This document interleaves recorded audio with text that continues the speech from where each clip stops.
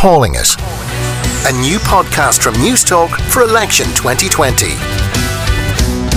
Throughout the general election campaign, I'm drilling down into all 39 constituencies, and Gavin Riley, political correspondent with Virgin Media News and presenter of On the Record every Sunday here on Newstalk, is telling me all about each of the individual constituencies, how many seats, who's running, who's not, and some of the geography. And then I'll follow Gavin by calling it. So, what's next, Gavin? Let's take a look at Sligo Leitrim, which, although being called Sligo Leitrim, also includes a little bit of Roscommon and a little bit of Donegal, which makes it a pretty unwieldy constituency. Last time around, it elected two from Fianna Fáil, Mark McSharry and Eamon Scanlon. Alongside those, it elected Tony McLaughlin of Fine Gael and Martin Kenny of Sinn Féin. Now, Tony McLaughlin is not seeking to retain his seat last time around. The other three incumbents are all looking again to be elected to Dáil Éireann. Alongside them, on a pretty big slate, 19 candidates on this ballot paper. So alongside those three incumbents, McSharry, Scanlon and Martin Kenny, we have the Independents for Change candidate Declan Bree, we have Independent James Conway, Nessa Cosgrove of the Labour Party, Shane Ellis of Fianna Fáil,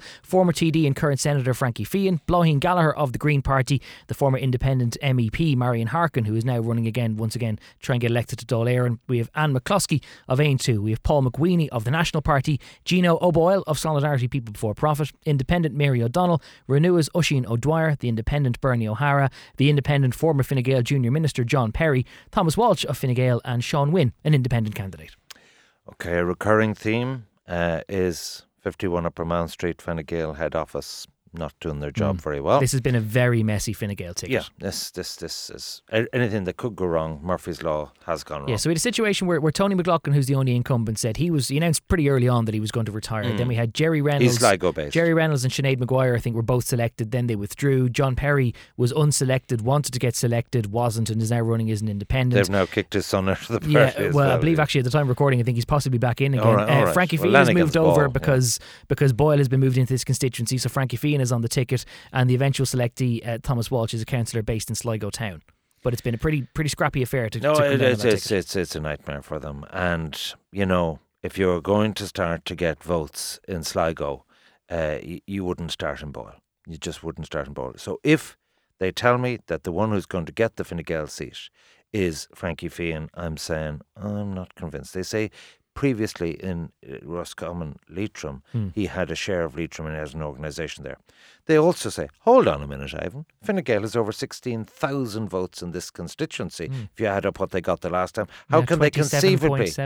How can they conceivably not get a seat?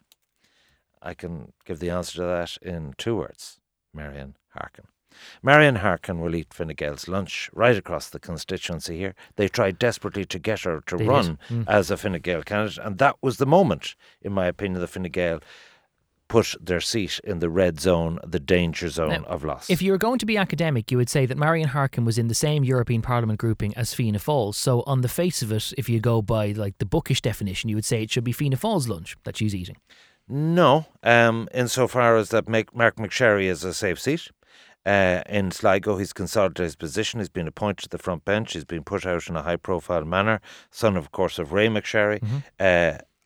Martin Kenny, the redraw isn't really a problem to him. The surge in Sinn Féin, he gets a seat. And, you know, there's a little bit of a bounce off of, particularly in the northwest, it looks good for Sinn Féin. TG Carpole and Donegal had them at 38%. So if there's any spin off of that, I really won't hear of Martin Kenny's been in the news, you know, he's subject to attack and that kind of thing on his car and so on. I think Kenny gets elected. Yeah, and a rare instance, of course, where Leitrim people will want to make sure that there is one Leitrim TD, because it has often been the case where their population hasn't materialised that way. So the battle for the last seat is between Eamon Scanlon, I think from Ballymote, and the Fine Gael candidate, the strongest of the Fine Gael candidates. of Sligo Town.